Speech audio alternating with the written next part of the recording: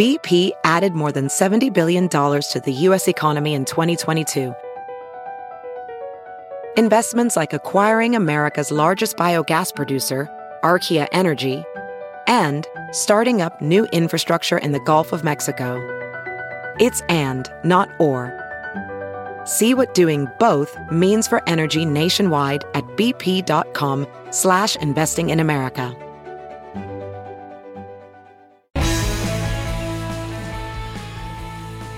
Hello, friends and neighbors. Another week has rolled by with lots of breaking news, including Hurricane Dorian crushed the Bahamas, but despite Donald Trump's dire warnings, spared Alabama.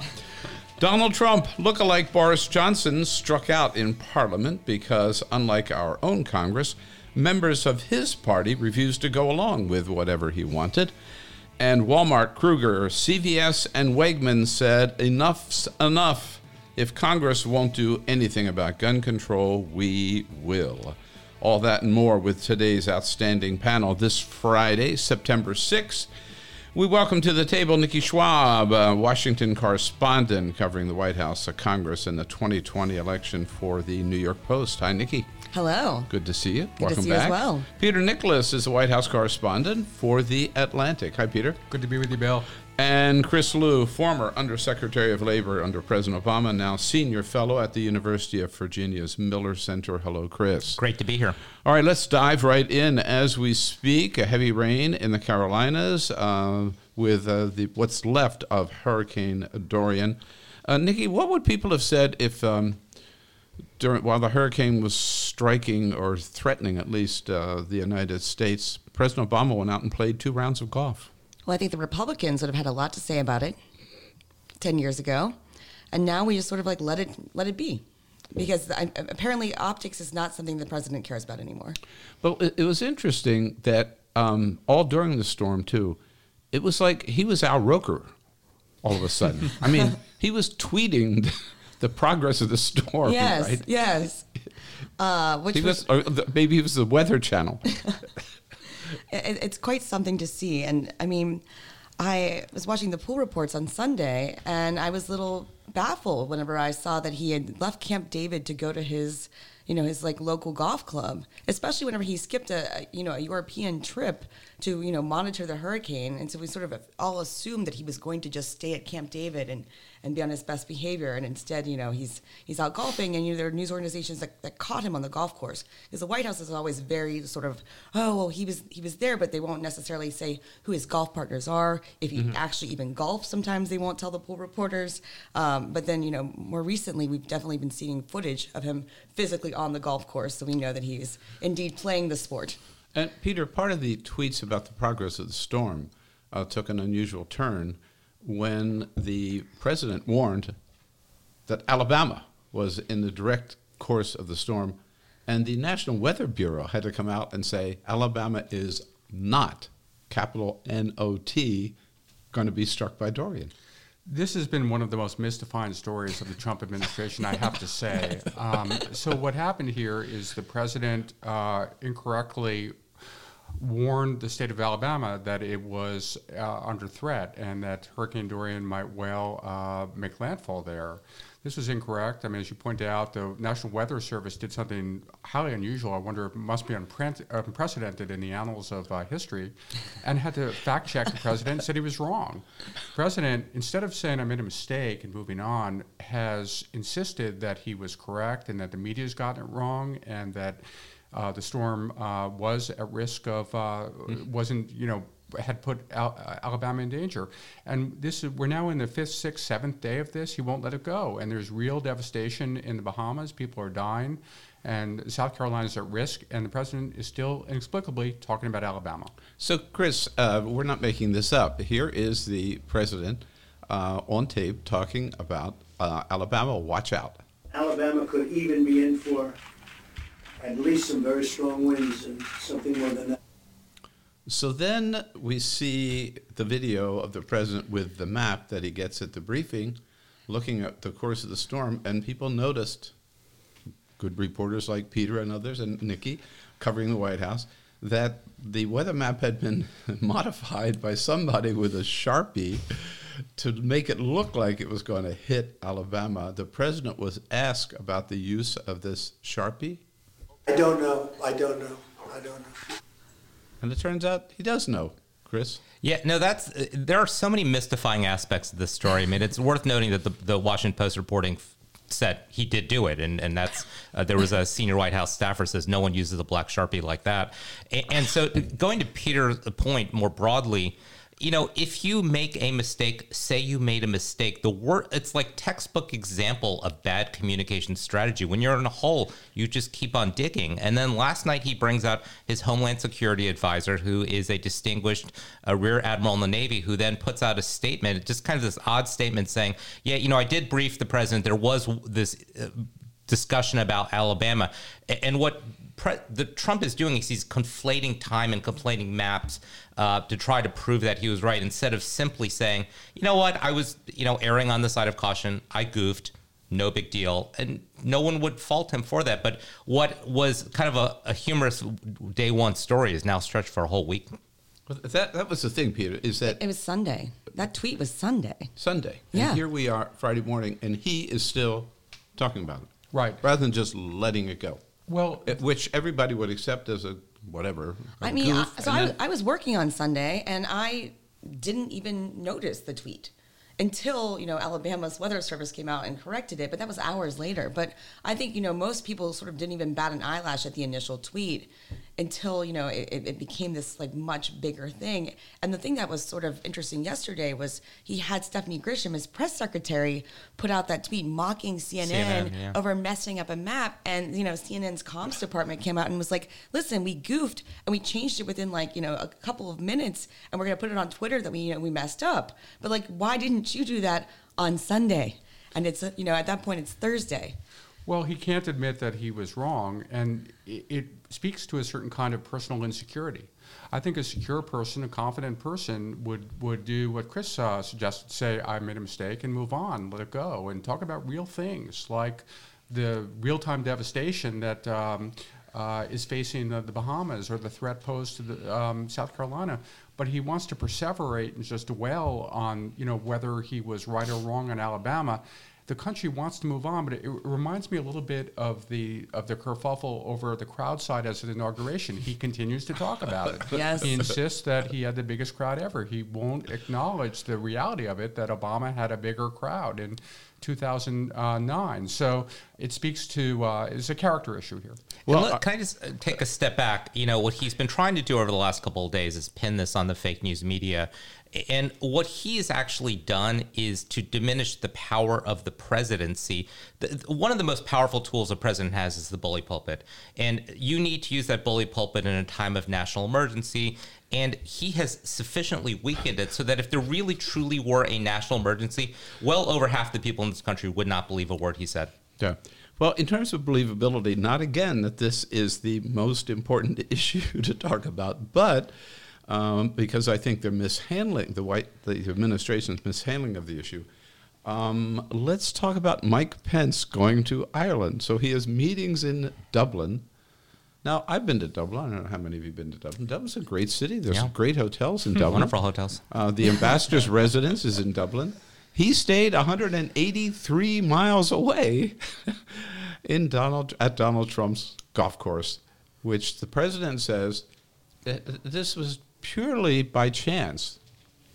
Well, I had no involvement other than it's a great place. It's Doonbeg. I own it. It's in Ireland. It's beautiful. It's wonderful. And he had his family lives there, which is really amazing. From what I understood, he was going there. Then I heard he was going there, but I didn't. It wasn't my idea for Mike to go there. Mike went there because his family's there. That's my understanding of it. You didn't suggest that he... No, I didn't. I don't suggest anything. I don't suggest it, nor did I with the Attorney General. I never spoke to the Attorney General about using my hotel. I have a lot of hotels all over the place, and people use them because they're the best. I mean, you know, they're the best.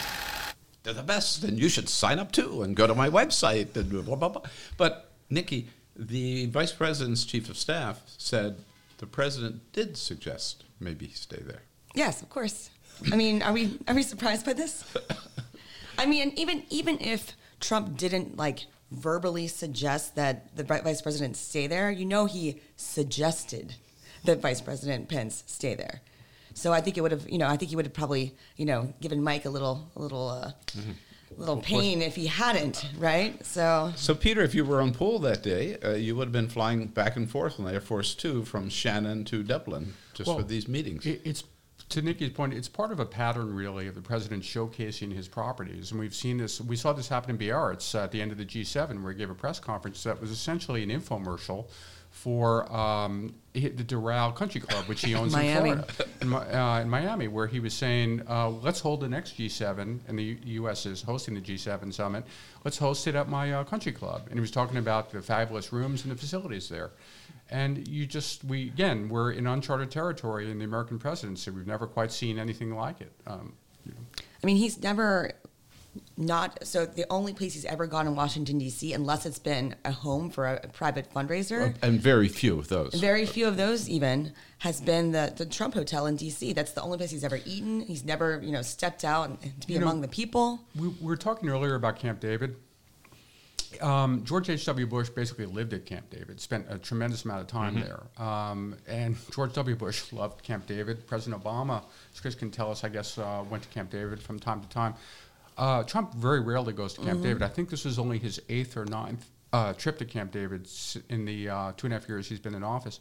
I think the reason is because there's no golf course there, really, that's handy. Well, unless you have a helicopter to fly you to back to Sterling. To Sterling, Virginia. Yeah, and that's the point that, way to pick up on what Nikki said. So he helicoptered from D.C. to Maryland, Thurmont, Maryland, which is not that close. And then he leaves to go from Maryland to Sterling, Virginia. So he manages to cover all 3 jurisdictions in this area in the course of a day just to play golf. And I will say, actually, having been to Camp David multiple times, there is actually a par 3 course. It's not probably of the quality of his course. I would also say, just on the Pence thing, my first job in the White House was managing President Obama's cabinet. And so we scrutinized everyone's travel down to your entourage, down to whether you flew first class. The idea that President Obama, not that he had any property to find anyone to stay at, would have said, hey, go stay here or not stay here, is unthinkable. And then you go back to the comment from Pence's chief of staff, Mark Short. Mark Short initially justified it that the Secret Service said it would be easier to protect Pence at the resort. Now, subsequent reporting from Politico says that's actually not true. And let's forget, we're talking about Ireland. We're not talking about Moscow. We're not talking about Beijing. There are plenty of fine hotels. The last 3 presidents of the United States have all visited Dublin. They've all stayed at hotels. The Secret Service knows how to protect them in Dublin. Right. On the Pence point, before we move on, Tom LoBianco, who's a colleague of ours, by the way, has just written a new book about Mike Pence. He covered Mike Pence in the State House in Indiana and here in Washington. He reported for Yahoo yesterday that there are rumblings in the White House of particularly maybe, well, he says, led by Jared and Ivanka. Javanka, that's what they call him. That they ought to maybe think about dumping Mike Pence, even though the president has already anointed him, and replace him with a woman on the ticket. Have you heard anything, Peter, along those lines? Yeah, these rumors have been around for a long time. I think Trump tried to put it to rest by saying, he has said explicitly that Pence will be on the ticket in 2020. Yeah. Rumors, though, never die. And there does seem to make some sense. There is a rationale for the argument of putting a woman on the ticket. It might energize and juice the ticket a little bit, get women voters to take a second look at Trump. Trump has been bleeding, hemorrhaging suburban women and who don't like his rhetoric, put off by his tweets. Putting Nikki Haley or a woman on the ticket might well be the antidote to that. On the flip side, though, Bill, Pence, there's no one more obsequious and loyal to Trump than Mike Pence. You have to look far and wide, and he's given Trump really no reason and no cause to bounce him from the ticket. Yeah, just what we talked about being the latest example, right? Well, remember that tweet from Nikki Haley, too, where she tried to put the rumors to rest, but it kind of came out of the blue, so everyone was like, all right, what? Because it was a couple weeks after, I think, Politico perhaps had reported that there were sort of rumblings about putting her specifically on the ticket, and then out of the blue she tweets like, I'm not going to do that. I'm pro Mike Pence, but it was sort of a strange sort of political move on her part. But Chris, no matter what he says, the president, with his character, he's certainly capable of dumping Mike Pence, no matter how loyal Mike Pence has been. You know, it is ironic since we started the conversation with Alabama and the president not willing to admit a mistake. Where he does sometimes admit a mistake without actually admitting it is among his personnel choices. You'll recall he said this was the best cabinet ever, the smartest cabinet ever, hiring the best people. 2/3 of these people are now gone. So he loves his generals until he doesn't love his generals, and he gets rid of them. And so that's the one place where you can find that this is a president who clearly makes rash changes when he's not happy with something without admitting a mistake. That being said, you know, we are so far into this political cycle, it seems a little far-fetched at this point. One story that I believe this did not get as much attention as it should have this week is an announcement by the defense secretary. And I must admit, I had to look up the name of the defense secretary. I would too at this point. I don't know whether he's... It's not Jim Mattis anymore? I don't know whether he's acting. He wrote a book, though. He's confirmed. Mark Esper. Mark Esper. Esper, yeah. He is confirmed. He's no longer acting. Right. Announced that they are diverting $3.6 billion from the Pentagon to build the wall, portions of the wall, at any rate. Money that is coming from projects already approved on military bases, both here and around the world, which include schools and classrooms and engineering centers and new piers for more submarines and all that kind of stuff. Is this going to get any backlash in the Congress? From the Congress? I mean, these are... a lot of these are in red districts, right, where these projects are being ripped out of. That's a good question. I mean, they've obviously been not in D.C. They'll be coming back next week. I assume, obviously, Democrats will be hollering about it, especially because he's pulled funds away from Puerto Rico, which is one of his favorite pastimes. But I would assume that, you know, behind the scenes, Republicans are steaming if it's coming from their own districts. But, I mean, we've not seen a ton of, you know, vocalization on the Hill that's anti-Trump. I mean, when those people do, they seem to be voted out of office very quickly. Peter, the Pentagon is usually...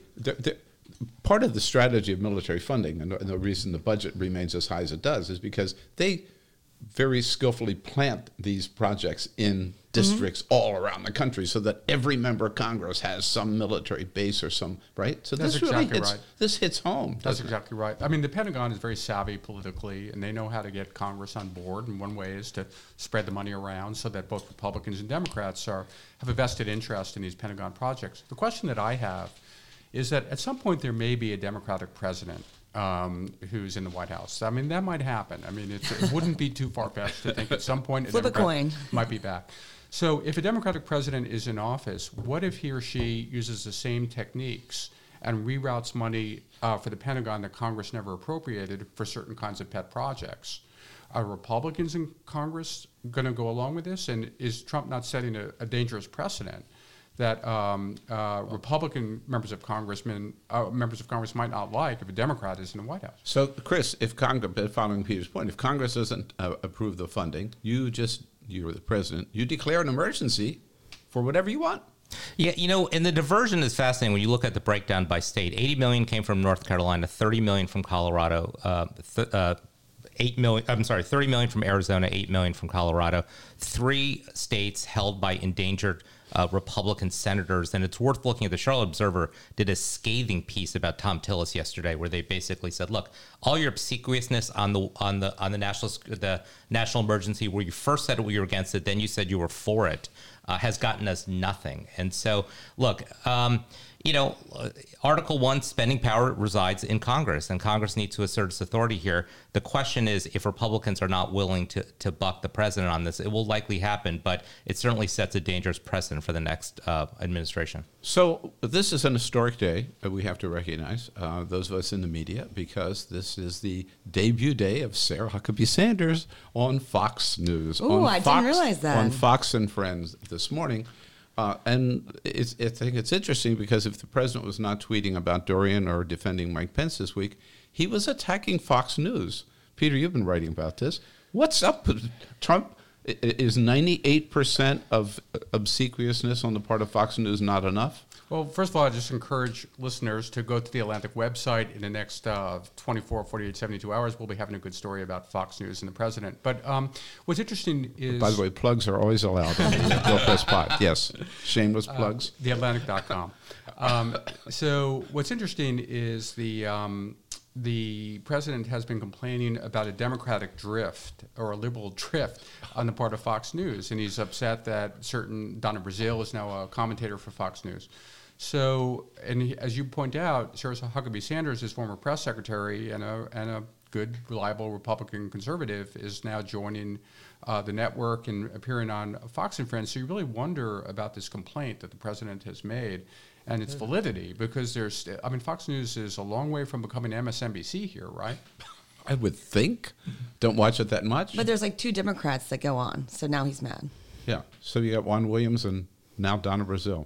And yeah, and when he talks about kind of phony though, isn't it? Right. I mean, when maybe and the fake news. The warnings he puts out sort of suggest that his followers will not watch anymore. It's threatening.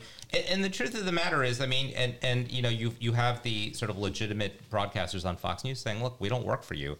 And when you watch Fox News, sort of in the middle of the day, early evening, it sort of looks like a real network. If you watch, there's a lot. You watch Brett Baer. There's a lot of like serious journalists at Fox News. Yes. It's the talking heads that really sort of push it to the right. But Brett Baer's a fantastic journalist. John Roberts, Chris Wallace. Chris Wallace is one of the toughest interviewers out there. And it's 2 Republicans as well as Democrats. Right. And I think we all know that the Trump people are in the evening, right? It's Tucker, it's Morning Sean and Hannity, evening, and it's Fox and Friends. Jeanine Pirro and whatever. Great conversation so far, and we got a lot more to cover here on today's edition of the Bill Press Pod with Nikki Schwab and Peter Nicholas and Chris Liu.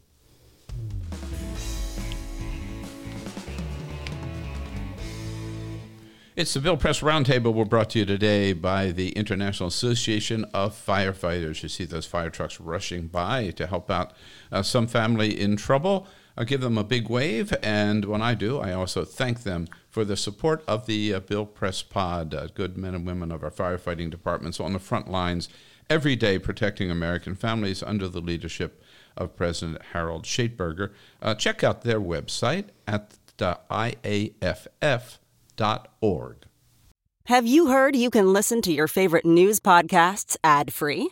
Good news. With Amazon Music, you have access to the largest catalog of ad-free top podcasts included with your Prime membership. To start listening, download the Amazon Music app for free or go to amazon.com/ad-free news podcasts. That's amazon.com/ad-free news podcasts to catch up on the latest episodes without the ads.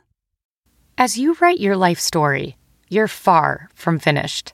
Are you looking to close the book on your job? Maybe turn a page in your career. Be continued at the Georgetown University School of Continuing Studies. Our professional master's degrees and certificates are designed to meet you where you are and take you where you want to go. At Georgetown SCS, the learning never stops, and neither do you.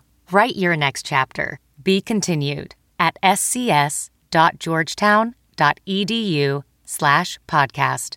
Ready to elevate your home? Picture this: central heating, a cozy fireplace, or your dream walk-in closet. Build a backyard oasis, go green with solar panels, or start a business. It's all possible with Figure's home equity line of credit. Unlock up to $400,000. Apply online in 5 minutes. Funding in as little as 5 days. Head to Figure.com and transform your home.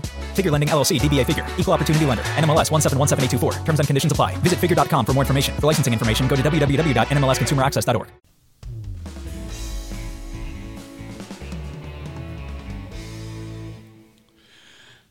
And we're back here with Chris Liu, Peter Nicholas, and Nikki Schwab, and I think we all have to apologize to poor Mitch McConnell. Some of us have actually gone so far as to call him Moscow Mitch, which he says, look, you can have fun with me, but this is over the line, folks. This is pure McCarthyism, as he told Hugh Hewitt on the radio this week. Yeah, it's modern day McCarthyism. Unbelievable for a Cold Warrior like me who's spent a career standing up to the Russians to be given a moniker like that is an effort to smear me. I can laugh about things like the Grim Reaper, but calling me Moscow Mitch is over the top. Over the top, Chris? Look, I'd rather focus. I mean, it's sort of funny how you can get that nickname trending on Twitter pretty fast. But maybe we should tell everybody how he got the nickname, right? Is that he refused to even allow a vote. Well, that's what I was going to say. I mean, go ahead. He has essentially sat on an election security bill that's been passed by the House, and we can quibble about what's in the bill, but he's been unwilling to take up anything.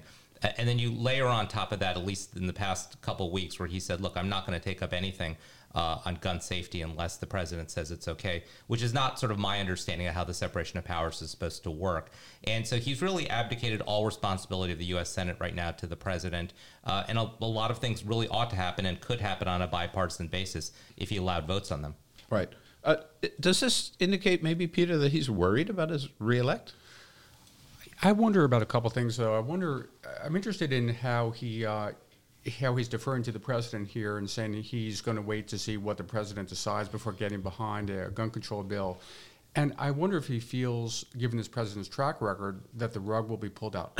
The rug will be pulled out from under him. Again. And he's seen this happen before, and Trump wavers so much and doesn't seem to know his own mind in many instances, that if you're Mitch McConnell, why do you want to rally your GOP caucus for a vote when the president might not be there in the end?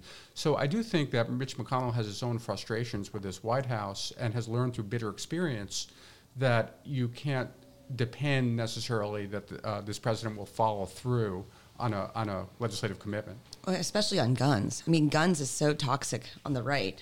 And so I think you're absolutely right on that point. Right. So let's talk about that as a good segue into Walmart. Really, I mean, as a big liberal, I remember just not so long, a couple of years ago, we were all up in arms against Walmart for all kinds of reasons. They weren't paying their employees, or weren't paying women a fair salary. And now here's Walmart leading the pack saying, we've got to do something about guns in society. We're not going to sell the AR-15 anymore. We're not going to sell handguns in Alaska. We're not going to sell this ammunition. And we think Congress has got to do something to pass background checks. Whoa. Nikki. Yeah, it's there's definitely movement on this. And I mean, if you look at sort of just sort of voter demographics in general. I mean, you look at the youth vote right now; they're really pro gun control. So I think you're seeing a bigger swath of the U.S. sort of moving in that direction. Obviously, things like background checks have had numbers in like the 90s for a long time as far as people wanting to get that kind of stuff done. But I think corporations are also realizing that it's probably good. You probably now perhaps will go to a Walmart and buy some stuff, right? I mean, it doesn't.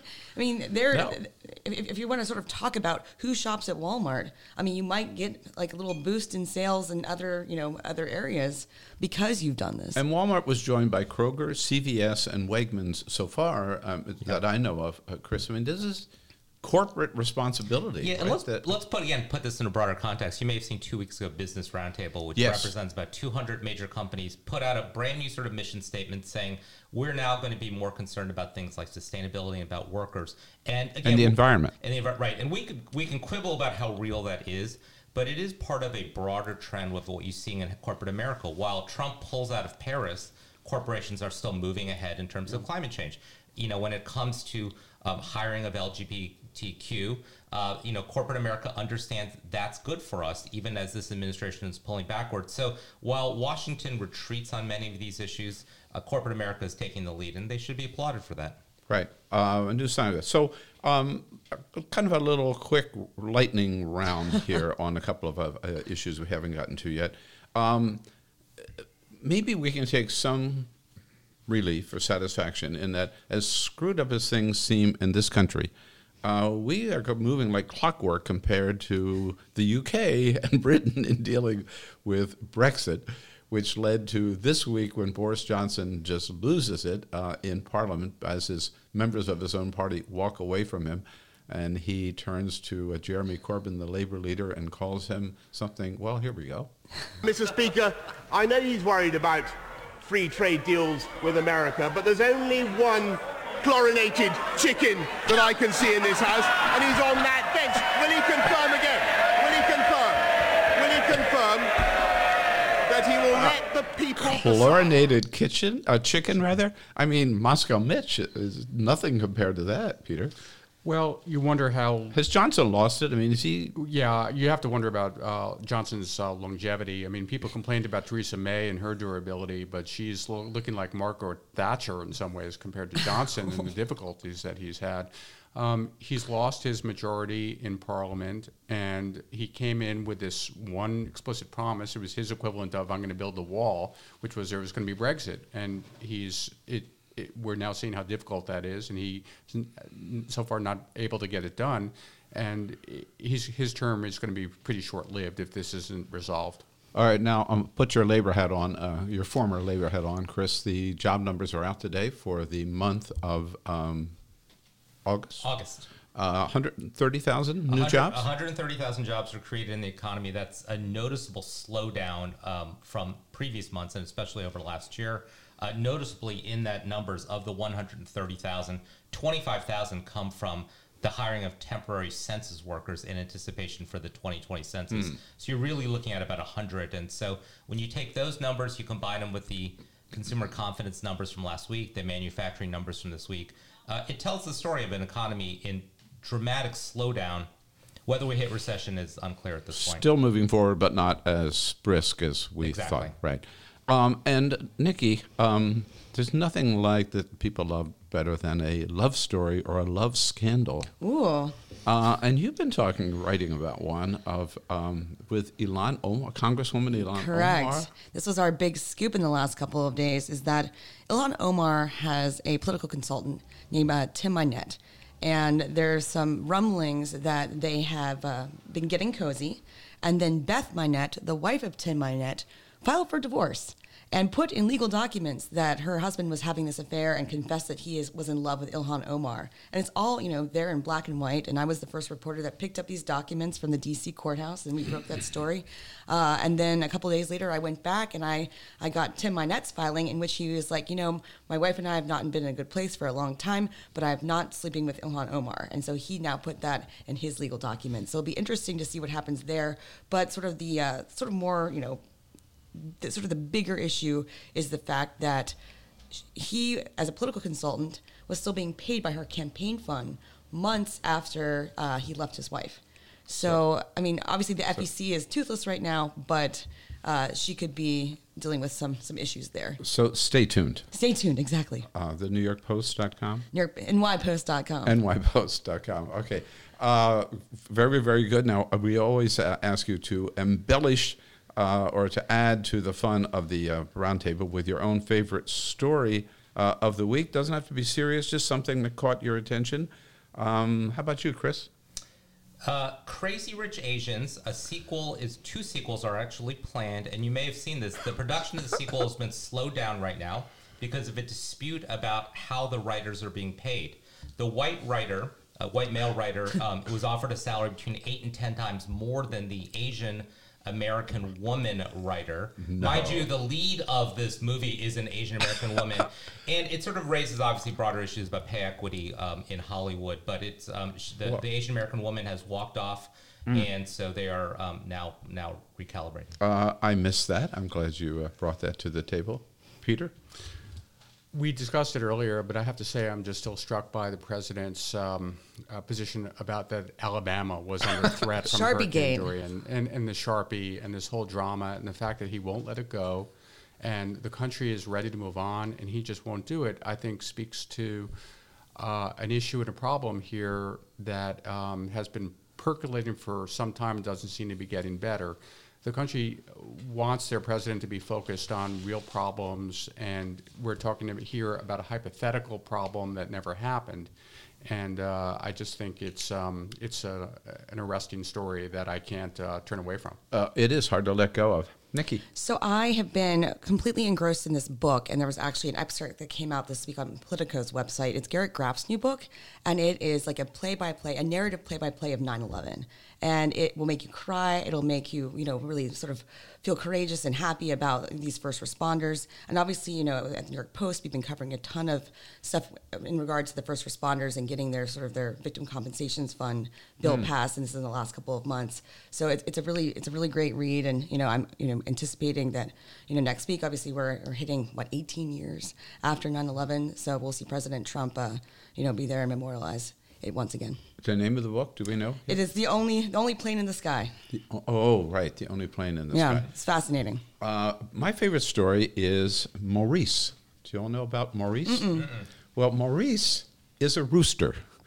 Maurice is a rooster in France on the island of Oléron, which is down off the southwest coast, very close to Biarritz, where the G7 was.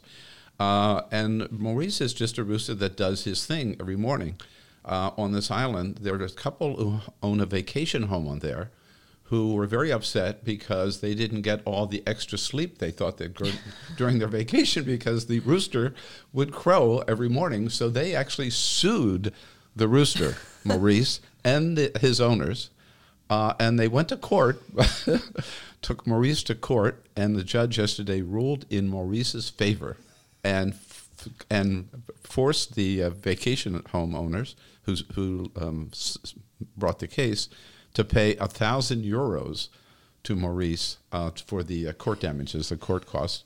The mayor of Oléron said famously, quote, "This rooster was not being unbearable. He was just being himself."